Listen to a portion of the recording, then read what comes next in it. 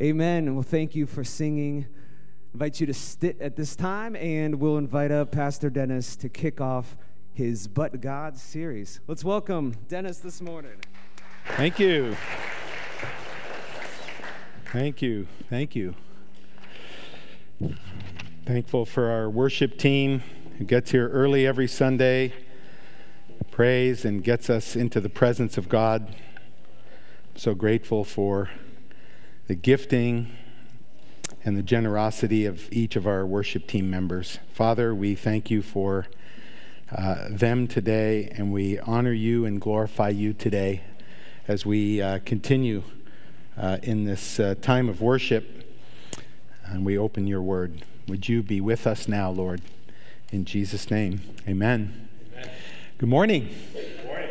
It's a joy to be with you this morning, and if you're joining us online, my name's Dennis Beausejour, and this is the beginning of a retrospective series looking at what God has done among us. We'll be in the letters to Timothy and the letter to Titus, so if you want to turn to 1 Timothy chapter 1. There are times in the Bible, and there are times in our lives where all seems hopeless, all seems dark, all seems lost, and then there's a glimmer of hope, and it's that moment where we realize, but God. But God. But God remembered Noah. But God said to Abraham, you will have a son. But God said to Isaac, you will have this land. But God said to Jacob, I have seen your distress. But God said to Moses, I will bring Pharaoh to his knees. But God took evil and made it good for Joseph. But God spoke, and Saul did not kill David. But God raised Jesus from the dead. But God helped Paul. But God showed his love for us, that while we were yet sinners, Christ died for us. But God disciplines us for our good. But God had mercy. But God has testimony that is greater. And but God will redeem me from the realm of the dead. How does it happen that a self-centered business executive becomes a pastor? But God. How does a little church in a suburb of a mid-sized city become a global missions base? But God. How do miracles, healings, prophecies come to a church? But God. How does a little church join with other churches to impact an entire city? But God. And how does a congregation of 150 with an annual budget of $500,000 renovate 2 historical buildings at a cost of $5 million? But God.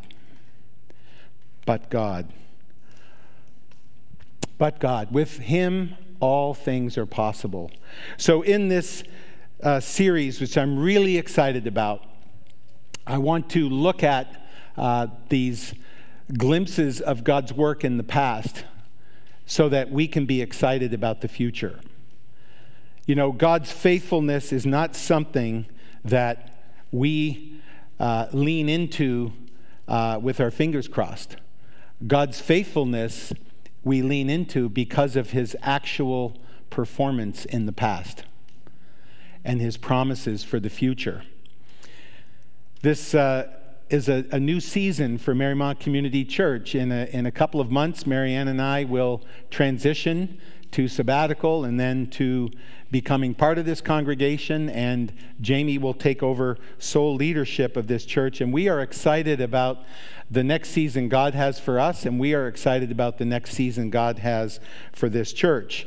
And so during this series, I want to build your faith and your expectancy. I want to deepen our friendship with God. I want to celebrate this unique fellowship, this unique, multi-generational, diverse fellowship, and all that God wants to do with these amazing people that are here. And I also want to help us all transition well. I want us to recognize that this is a season ordained by God. He knows where we're at. He knows what we're doing next. And we've had this picture of a bridge, of a congregation coming and crossing over a bridge that's been given to us by some of our prophetic people. And crossing bridges are always a time of great anxiety, but also great blessing. And this is what I hope comes out of this time. I do want to say I'm so thankful. We've been doing a special offering over the past 3 weeks for our mission partners. And I learned from Mark on Thursday that you have been so generous. You have given $34,000 compared to $28,000 last year. And that means we're going to be able to bless. Yes. That means we're going to be able to bless our mission partners, each one of them actually. And it means we're going to be able to continue our work in the Ukraine, which I'm really excited about. And here's what you can expect over the next 6 weeks, okay? First of all, scripture that hopefully will speak very clearly to you. And in that scripture, Paul writes to his proteges, and it's all about transition.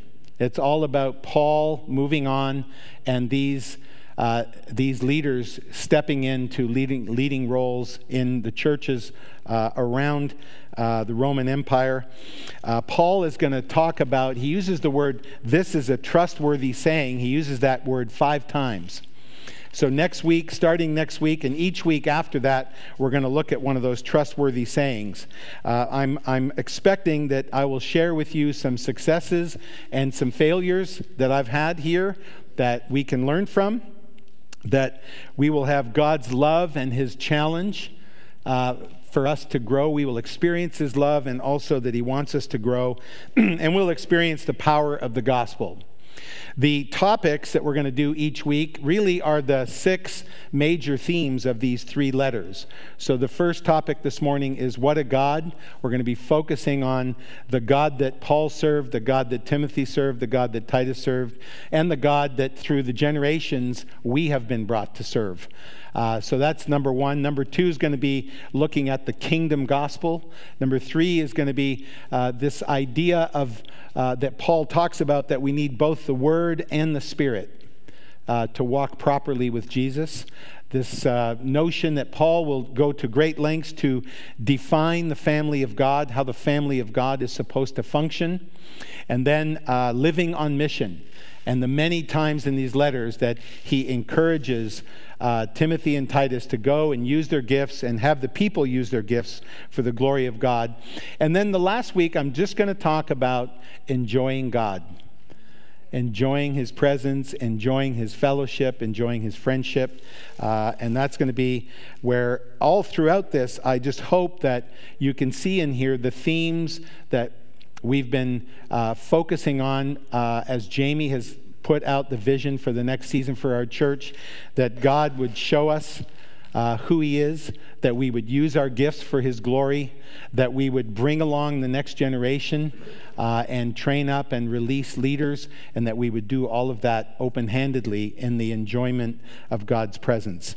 So we're also keenly aware, and I'm going to share the results of our discipleship survey in a couple of weeks, but the overwhelming thing is the desire for fellowship, which we have been prevented from enjoying in many ways throughout this pandemic. So our next season is going to be to really try to restart the items of fellowship in our church. So over the past few weeks, we've been testing out Light Bites. It's been going very well. So we're going to resume Light Bites effective today. That's good news. We're also we want more people to understand what our family shop is. So we're going to open the family shop on Sunday morning between services today and also in May on the 15th, just to give people a chance to go down there and see what's going on and see what we're up to. Next Sunday, we have the Flying Pig. And there's a kind of an unclear weather picture right now on the Flying Pig with a lot of rain and wind, and we're not sure what it looks like yet. So stay tuned. We'll be communicating exactly what we're doing next Sunday towards the end of this week when the weather picture gets clearer. Men, I'm going to be sharing my parting thoughts next Saturday morning from 9 to 11. The week after, Marianne's going to be doing the same with the women.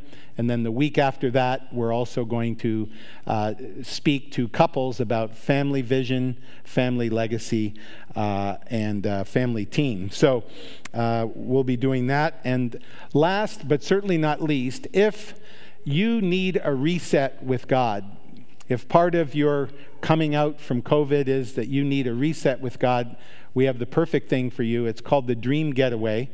Marianne and I went on this a few years ago. Awesome teaching, awesome fellowship, great surroundings.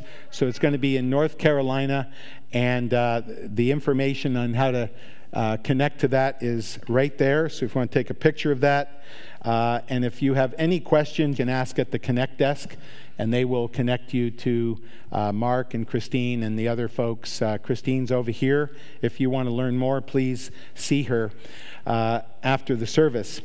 So let's dive in to What a God. And I'm going to read. So what we've got here is the beginning of each letter. By the way, I'm not going to do every verse of this because there's a lot of repetition.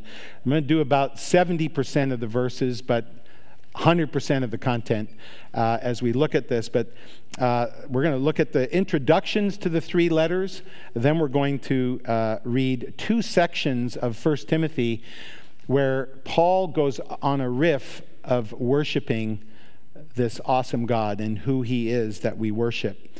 So, 1 Timothy chapter 1, verses 1 and 2. Paul, an apostle of Christ Jesus, by the command of God our Savior and of Christ Jesus, our hope. To Timothy, my true child in the faith, grace, mercy, and peace from God the Father and Christ Jesus our Lord.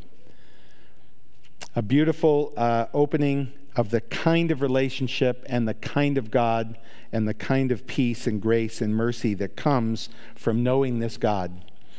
And then turn over to 2 Timothy chapter 1, verses 1 and 2.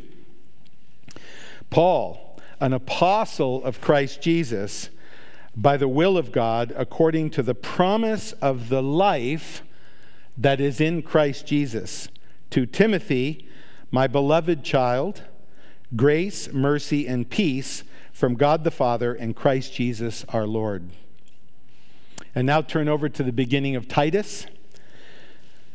Paul, a servant of God and an apostle of Jesus Christ, for the sake of the faith of God's elect and their knowledge of the truth, which accords with godliness, in hope of eternal life, which God, who never lies, promised before the ages began, and at the proper time manifested in his word through the preaching with which I have been entrusted by the command of God our Savior, to Titus, my true child in a common faith, grace and peace from God the Father and Christ Jesus our Savior.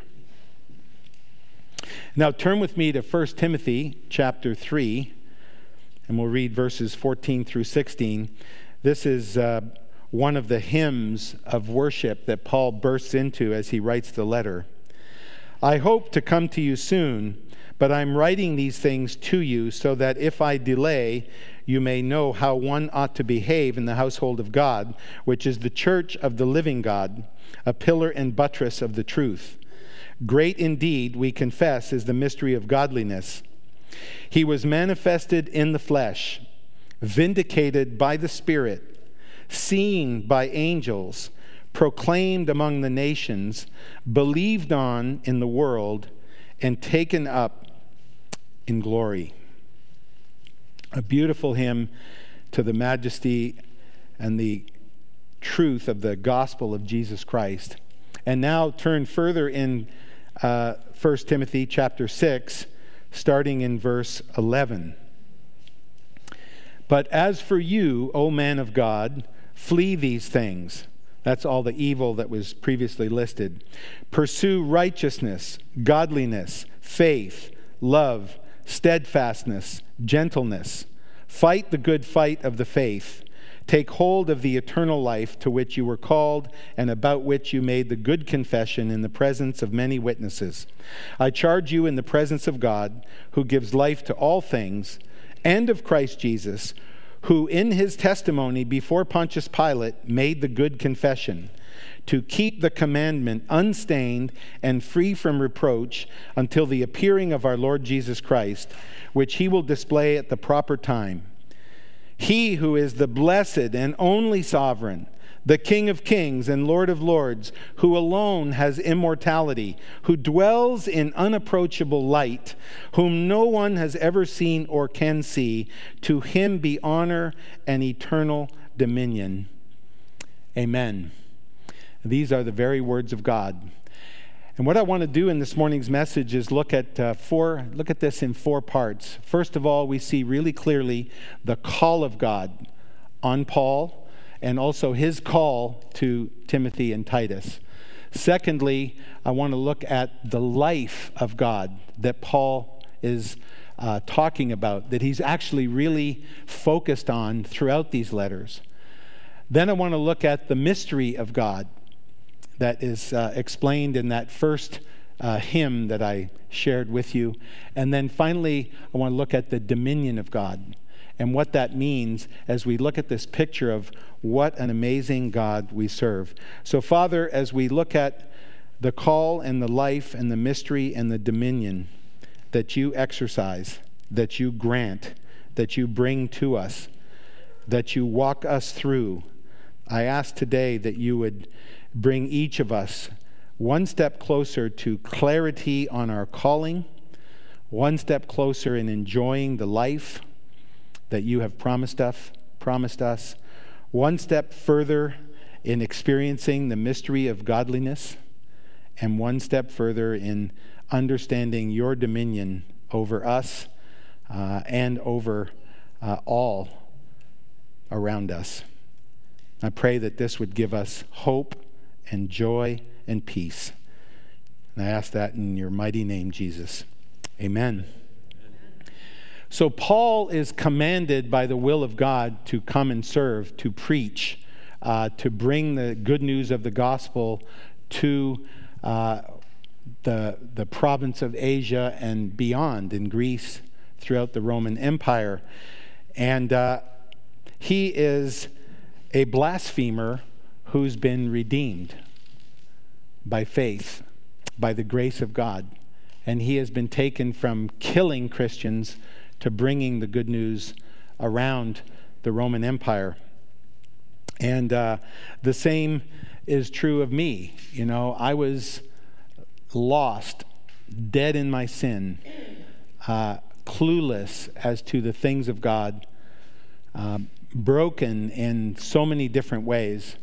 As I went to that retreat in Hong Kong in March of 1996, and God woke me up. God brought me to himself. God cleansed me of my sin. God restored and healed my marriage. God restored and healed my relationships with my children. And he put me on a path. And throughout that first season, it was very clear very early on that one of the things he wanted me to do is preach the word. And that was something that I did faithfully through several crazy situations. When I was in Asia, when I was back here, preaching to CEOs and coworkers, and bringing the life of God that I had discovered to many. And this kind of calling is not unique to pastors, but all of us in some way, shape, or form are called to bring these things to others, to make disciples. That's one thing we all have in common. We have all different gifts. We have all different temperaments, all different situations that we're in, but we all have the call to make disciples, whether that's our children, our friends, our neighbors, our classmates in high school, college, everywhere. So this call came, and then separately, and maybe 6 or 7 years in, a call to Marymount Community Church, and it was amazing how God ordained it. He actually connected the head of the pastoral search committee here to my son at a college campus where his daughter was attending, and my son and his daughter had become friends. And this is how we were made aware of this opportunity. And my son told him, his name's Harry Bedanes, my son Dennis said, "You need to call my dad." And through a lot of different paths between then and October of 2004, I was called to be here and to bring what the church wanted. The church wanted more of the Holy Spirit, more worship, and they wanted more impactful outreach to our community. That was the basis of the calling that I came here with. And also I had a calling to the city. I had relationships in the city, and I also had a calling to the world because of my international experience at P&G. We had been on mission trips early on. So this was part of how I ended up here and how God has been moving in this congregation over the past 18 years.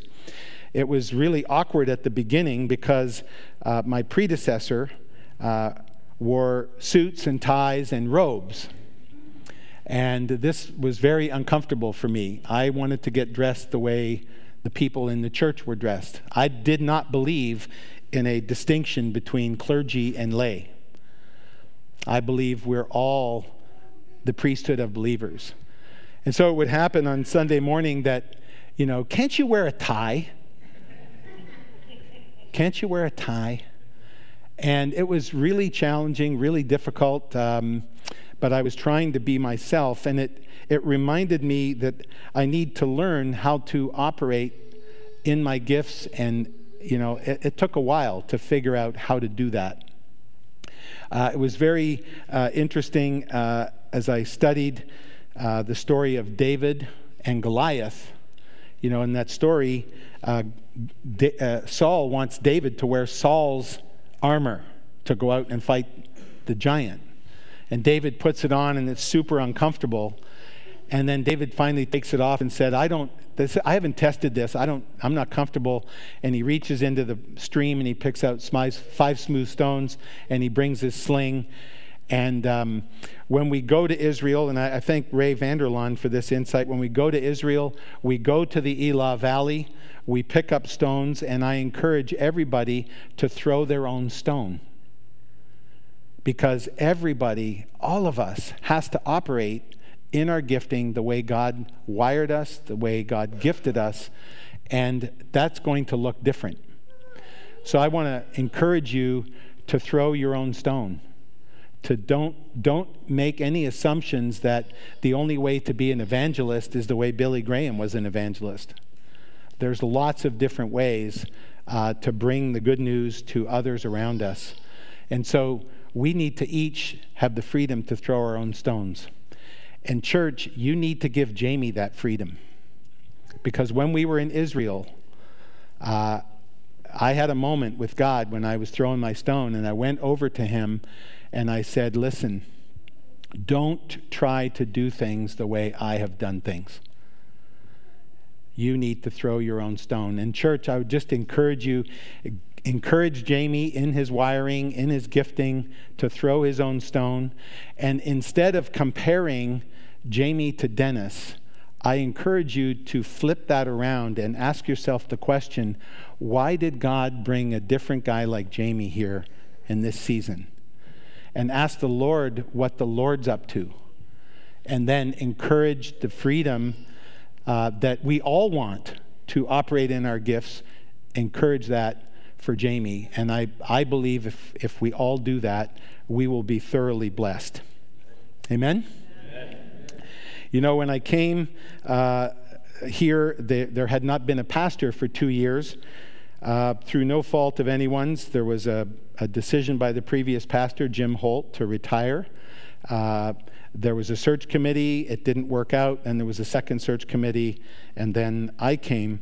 But I just would say that it was super challenging because there was a 9:30 contemporary service in this room before we renovated it, and there was an 11 o'clock traditional service in the chapel, which is down the road about 300 yards.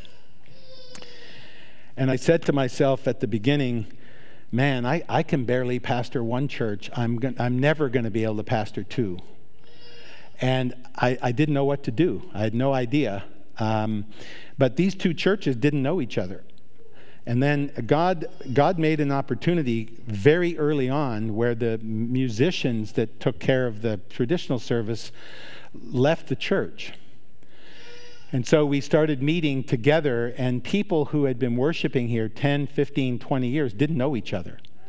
And it was actually a real blessing. We actually got to know each other, and we had services over there and then services over here. And then finally we realized we can't have services over there because we got children here, and parents don't want their kids 300 yards away in another building. So we started having our worship here. And then the other thing that happened at that time is we moved from a traditional versus contemporary argument to basically a mixed type of worship, but we knew we had to change the music of the church if we wanted to have the next generation. This was really difficult. This was not a no-brainer, but I want to say that every single person who ever comes to a church and every single person who ever serves in a church is interim. We're all interim. We are standing at the end of a 2,000-year roll of people passing the baton of the gospel on to the next generation. And we need to do the same. It's the weirdest thing. Most clubs are for the members, but the church exists to reach the people that aren't in the church, doesn't it? So we have to keep that in mind, or else we will die. And that was probably the biggest difficulty I faced in the beginning. When I stood up to preach in the chapel on the first Sunday morning, I got up at the traditional service, and all I could see was darkness. It was just black. Literally, I couldn't see the people. And I asked the Lord what that was. And throughout that week, we went over there and we prayed. And we asked the Lord what was going on. And it was this notion of, idolatry of the building, idolatry of kind of the history. And when you look into the history of Marymount, there's a lot of crazy stuff. There's animistic worship here for 200 years. Then there's the planning of Marymount in secrecy. Then there's the deeds that restrict people who are Jewish or black from owning property in Marymount. And so there's a lot going on. And as we said to the Lord, look, whatever you want done is what we're going to do. And we confessed all that stuff on behalf of the history, and we just anointed the doorposts. And the next week, it was spectacular. It was clear, and it was, this idea that God does pay attention to history, and he wants us to be aware of what he wants and how he wants it done. And other thing was, there used to be a lot of flags inside, and nationalistic kind of displays in both buildings. And we love our country. We have a flag out front. But when we worship Jesus, we don't mix Jesus up with the flag. The United States of America cannot save us. Only Jesus can save us. Now, we'll bring flags in here on Memorial Day to honor those that died for us. We'll bring flags in here on 4th of July Sunday. We're not opposed to blessing our country. We're not opposed to loving our neighbors and loving our communities. We just need to help each other keep it straight that the call of God is to worship Father, Son, and Holy Spirit. The call of God is a fight for truth and love and faith. And the call of Jesus is on all of us to participate in what he's doing. The Paris Center, I just want to acknowledge Mark Wavra. Could you just put the next slide up? Yeah, so this I've been talking about the chapel.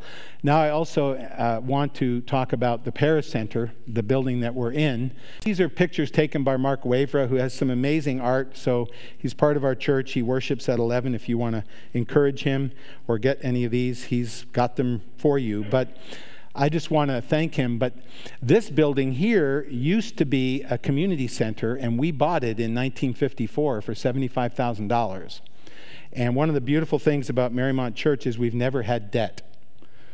We have basically operated within our resources. But in 2007 and 2008, we did a renovation. Both these buildings were in disrepair. I told you about the $5 million it cost to fix them. The secular foundations that we applied to gave $3.3 million to that work. And then the church, in a September in 2007, I should say, pledged $1.7 million, which was absolutely off the charts amazing. And so we proceeded with these renovations, both to better serve our community and both to be good stewards of what God gave us. And what was interesting is we finished all that renovation and we had $200,000 left over. And we invested in the new building that Sunrise, now called Summit Church, was building. We invested in the building that Horizon Church was building. We invested in the new buildings that Crossroads was investing. We built a church in Hungary. We built into ministries, I think 18 or 19 ministries in total. So we have a direct spiritual stake in all of these churches. And this is part of the call of God on us, is to be people that think about the kingdom in its broadest perspective.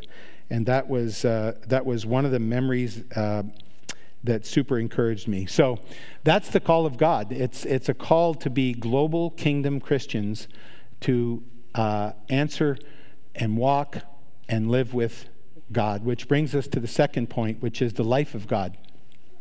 The life of God. Paul talks about the life of God 15 times in these 3 letters. I encourage you, by the way, to read all 3 letters. It's about 9 pages in your Bible. Read all 3 letters because it is amazing what you'll see there. But he talks about the life, and he's referring to the life that is in Jesus. He's referring to eternal life. He's referring to the promise of the life that is really life. And this is a promise of participating in God's eternality. That we have been, according to Ecclesiastes, we have been made with eternity in our hearts. And the only way to fill that is with the eternal God. And he wants us to experience eternal living, and he doesn't want us to wait until we die. This is why we are to expect the supernatural. This is why we are to earnestly desire the spiritual gifts. This is why we are to pray and expect that our prayers will actually change things in the world around us. And this is about walking with God, to seek God, to have him show us who he is, to seek after him with all of our hearts. one of my biggest mistakes in the first couple of years was I didn't get to know everybody. And there was a man in our church, been in our church 50 years. And he was sick and on his deathbed, and we went to visit him. Thank God, with another older, really passionate evangelist and a man who really loved this other man. But he had been a mayor of Marymount, he had served in the church, and he did not know God.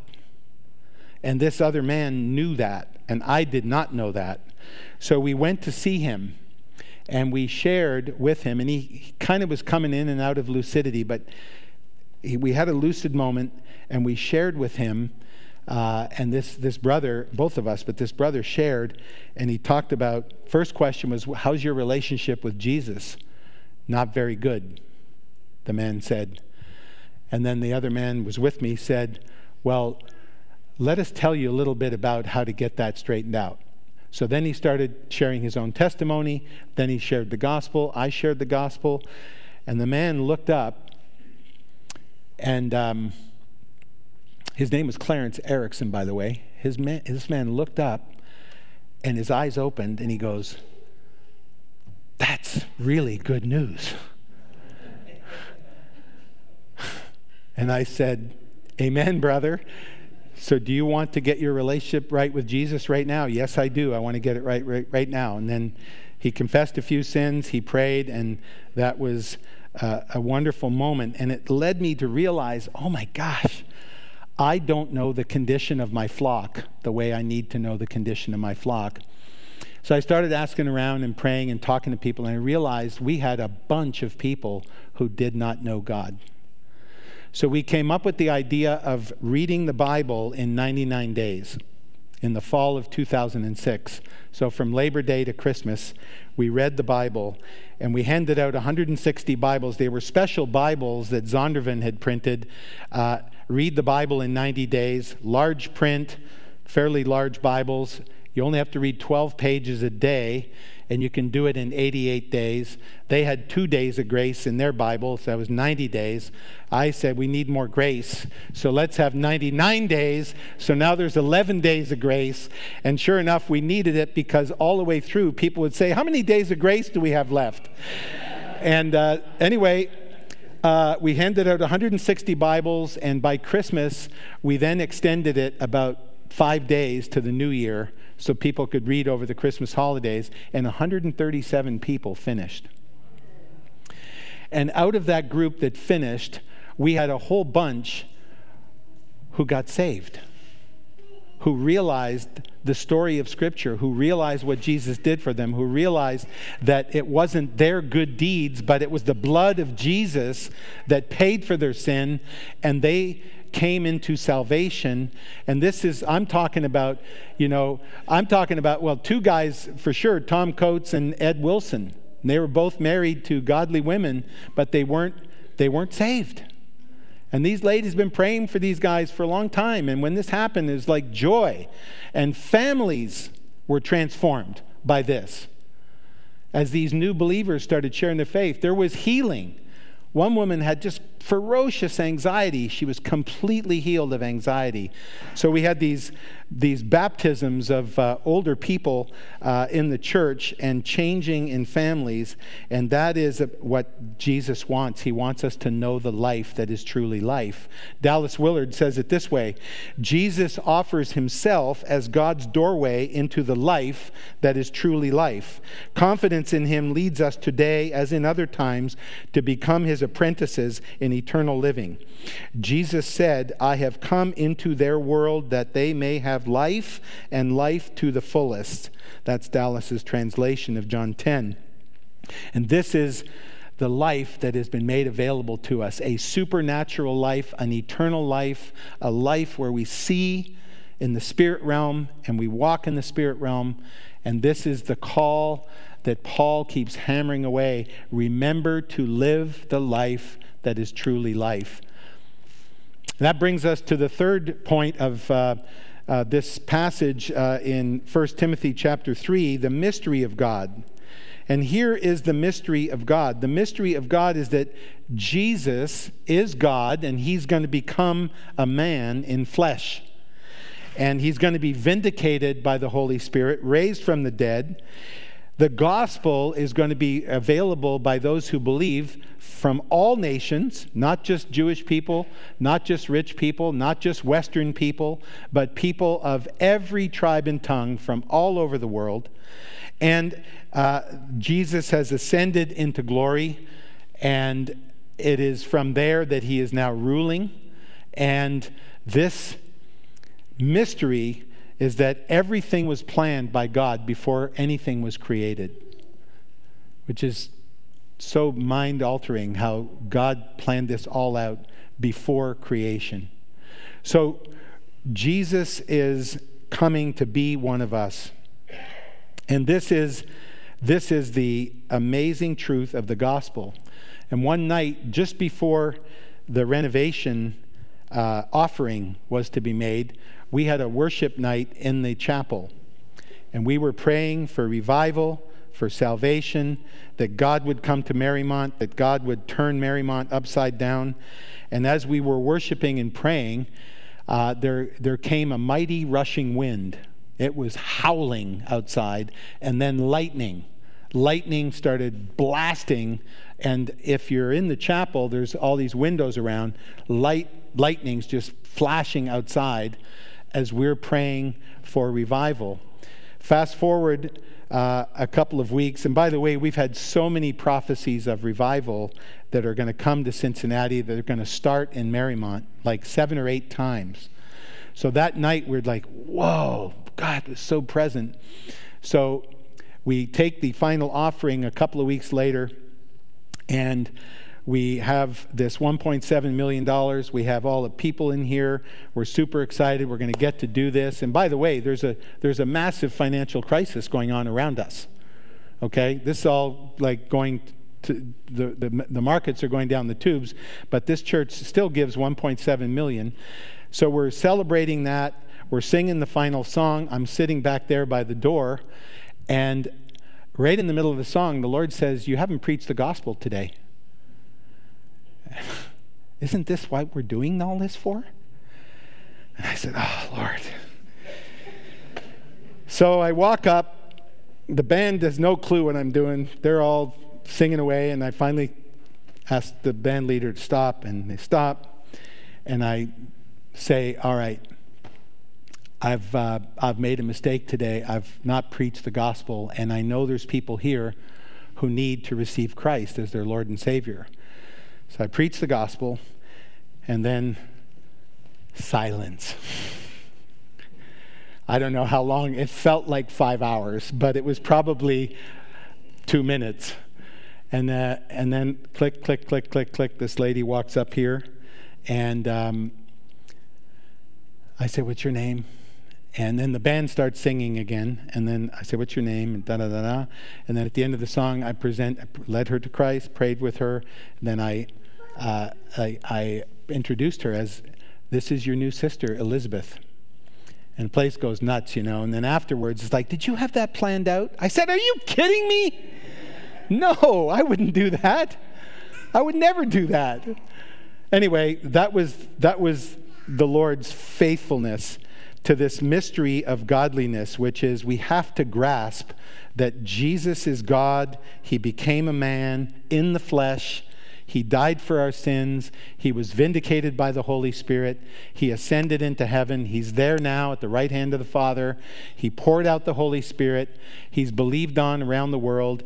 And it's our job to continue to walk in that mystery of godliness, to be transformed by Him, to be hungry for more of Him, to be hungry for Him to move. And that is one of our biggest prayers now, is for the church, not just our congregation, but the church in the city and in the country and in the world to be hungry for God. And we've had people coming in hunger for baptism and hunger for more of the Holy Spirit and hunger for prayers for healing. And God has been moving in that. And it's here that I want to remind us of this mystery of godliness, is that the more you want, the more of God there is. And we don't ever put God in a box. There's always more of God. And A.W. Tozer says it this way: the degree of fullness in any life accords perfectly with the intensity of true desire. We have as much of God as we actually want. One great hindrance to the Spirit-filled life is the theology of complacency. This is the theology of, I prayed that prayer in high school, I'm good, my life is balanced, I got Jesus fitting into my life of, and they think of Jesus as a slice of the pie. Jesus is the pie. And we need this whole consuming desire for more of God, to know that the mystery of God is that He is eternal and there's always more. He wants us to look for more. He wants us to follow Him with all of our hearts and to hunger after Him. Which brings us to the final point, and here I'm going to segue into communion, the dominion of God. And in the second worship hymn that Paul writes, he says that His honor and dominion are eternal. He is a blessed sovereign king. He is immortal, eternal, invisible. He lives in unapproachable light. He is altogether not like us, and His honor and His dominion are forever. This is the supremacy of Jesus. This is where Paul would write in Colossians that Jesus triumphed over the powers and principalities of evil and darkness by the cross. He made a spectacle of all these evil spirits and all the evil in the world by the cross. That's where He became the victorious king, was on the cross. Yes, He ascended out of the grave. Yes, He ascended into heaven. But His victory began on the cross when He went to His death. And you can feel the dominion of God when you realize that He did that for you and me. You can feel His dominion and His love and His care and His desire to redeem us. You can feel it in the pain of the cross. And as we prepare our hearts for communion, I just want to encourage us to remember that this is a battle. This is a battle. This victory has been won, but we still need to walk it out day by day, and we will still be battling the world and the evil one and our own sinful desires. And we will be doing that till the day we die. I saw a Facebook post of a dad announcing his new son, and at the end of that post he said, "Welcome to the war." And that's probably not the first thing when you think of a cuddly little bouncing baby boy, but it is a war. It is a war. And there is an enemy who wants to destroy us, but we have the one who is greater than the one who is in the world. And He has decisively won the battle, and we need to remember that, because all the enemy has left is lies. And in this dominion, God rules. I remember we were in a time of real spiritual warfare in the church, and Pam Ping, who is one of the co-directors of EMI, the ministry that is their offices in our building, she felt led in her prayer time to stand in here on Sunday mornings holding a sword. She ran that by me, and I said, "Wow, Pam. What kind of sword are we talking about?" A metal one about 5 feet long. I said, and the Lord wants you to do this, right? And it's for our benefit, right? Yep. All right. So she stood over there. I don't know how long she did it, at least 3 months. People were asking me questions. Who's the lady with the sword? What is going on here? I said, well, we're having a spiritual battle for the church. And it was at that time that we began and helped launch the Prayer Covenant Ministry here. The Prayer Covenant Ministry, launched by my mentor, Jerry Kirk, began with a 6-week series in here on Wednesday nights that they videotaped and they used to launch this ministry around the world. The Prayer Covenant Ministry, and I'll have more to say on that in the May Canopy Prayer Guide. But it's a prayer that basically says, Lord, be Lord, have dominion over us any way and change us any way you want. It's a very dangerous prayer. But I've never been able to directly connect Pam's standing with the sword, but I believe it had to do with the launching of a prayer ministry that is now being prayed by a prayer that's being prayed by millions of people all over the world. And it was an opposed work. So as we come to communion, worship team, do you want to come up? Prayer teams, I'd like you guys to be available. I know Jess is not here to quarterback prayer this morning, but those of you that are ready to pray for others, if I could have one team up here and one team over here. We're going to worship God, and I'm asking that in this closing time and in this week, that each one of us apprehends more clearly the call of God on our lives, that each one of us seeks more passionately the life that is truly life in Christ, that each of us gains new insights into the mystery of godliness, and that each of us receives the dominion of God in their lives, but also exercises the dominion of God in the things God has given you authority over to run. That Jesus would be over all your domains, and that you would put that armor of God on, and that you would be those that walk in the dominion of God. So, Father, as we come into this time of communion, we remember that you, Lord, you put it all on the line for us. And you did that, Lord, despite our sinfulness. And it was that wonderful moment. But Jesus triumphed on the cross. But Holy Spirit fills us. But Father adopts us. But God rescues us from the dominion of darkness. So, Lord, thank you for this amazing gift. And as we celebrate communion now, Lord, would you speak to us about your call on our lives, the life you want us to have, the mystery that you're revealing to us even now, even this morning, and the dominion that you want us to have over the domains that you've entrusted to us. And I pray that in Jesus' name, amen. So let's worship the Lord. When you're ready, come up for communion. Communion servers, if you could come up. Prayer teams, if you could also come up. Thank you. Let's worship the Lord.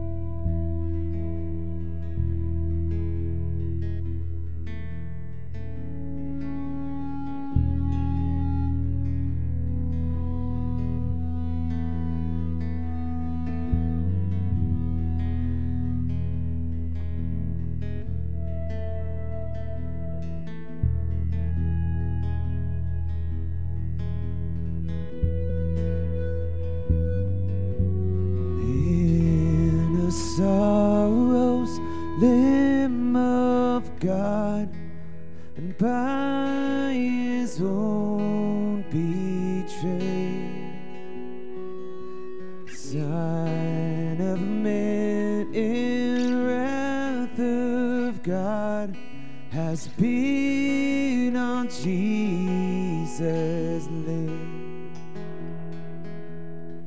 Silent as Silent as he stood accused, beaten, mocked, and scorned, bowing to the Father's will, he took a crown of thorns. Sing that rugged cross, and oh, that rugged cross, my salvation, where your love poured out over me. And now my soul cries out, hallelujah, praise and honor run to thee.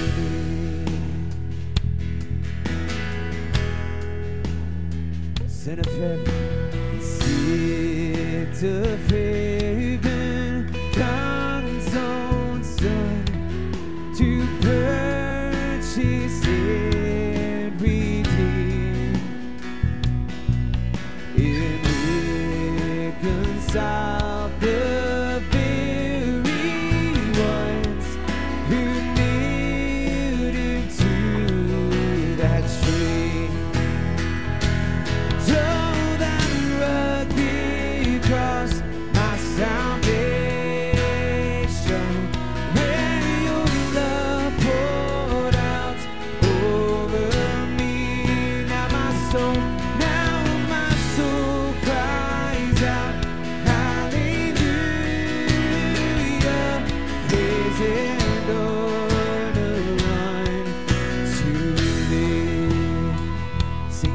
Debt is paid.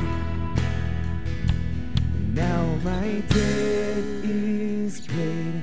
It is paid in full by the precious blood that my Jesus spilled.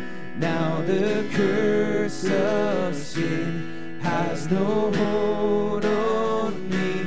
Whom the Son sets free, oh, is free indeed. Now my debt is paid. It is paid in full by the precious blood that my Jesus spilled. Now the curse of sin has no hold on me. Whom the Son sets free, oh, is free indeed. Oh, that rugged cross, my salvation, where your love poured out over me. Now my soul cries out, hallelujah, praise and honor unto you. See the stone, he's rolled away. Behold the empty tomb. Sing hallelujah, hallelujah. God be praised. He's risen from the grave. So that rugged cross, my salvation, where your love poured out over me. Now my soul cries out, hallelujah, praise and honor to thee, praise and honor, praise and honor to thee, praise and honor, praise and honor to thee. Would you stand as we close this last course? So the earth will shout, show praise. Our hearts will cry, these bones will sing.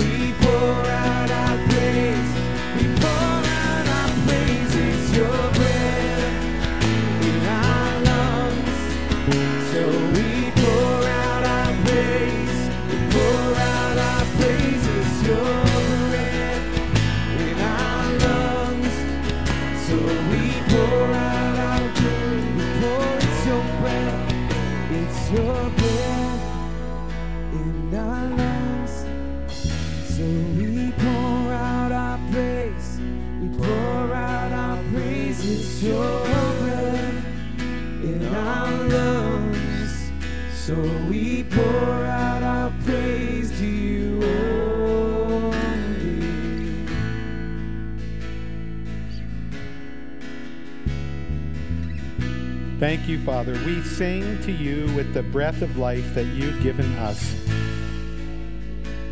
Lord, I bless my brothers and sisters today to grasp the call that you have on their lives,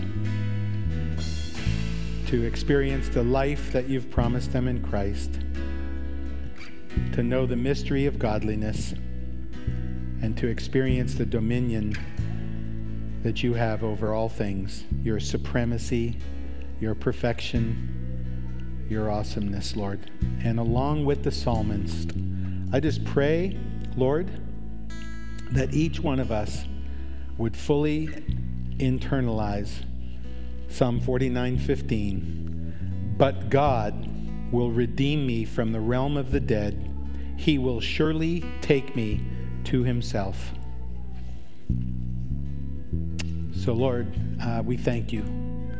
And church, I encourage you now to walk in the fullness of the kingdom of God, the fullness of the good news, the fullness of the things that God has for us today. And if anybody here is suffering from a sore right forearm, we had a word about that. If you have a sore right forearm, God wants to heal that today. Just come over here for prayer when that's available.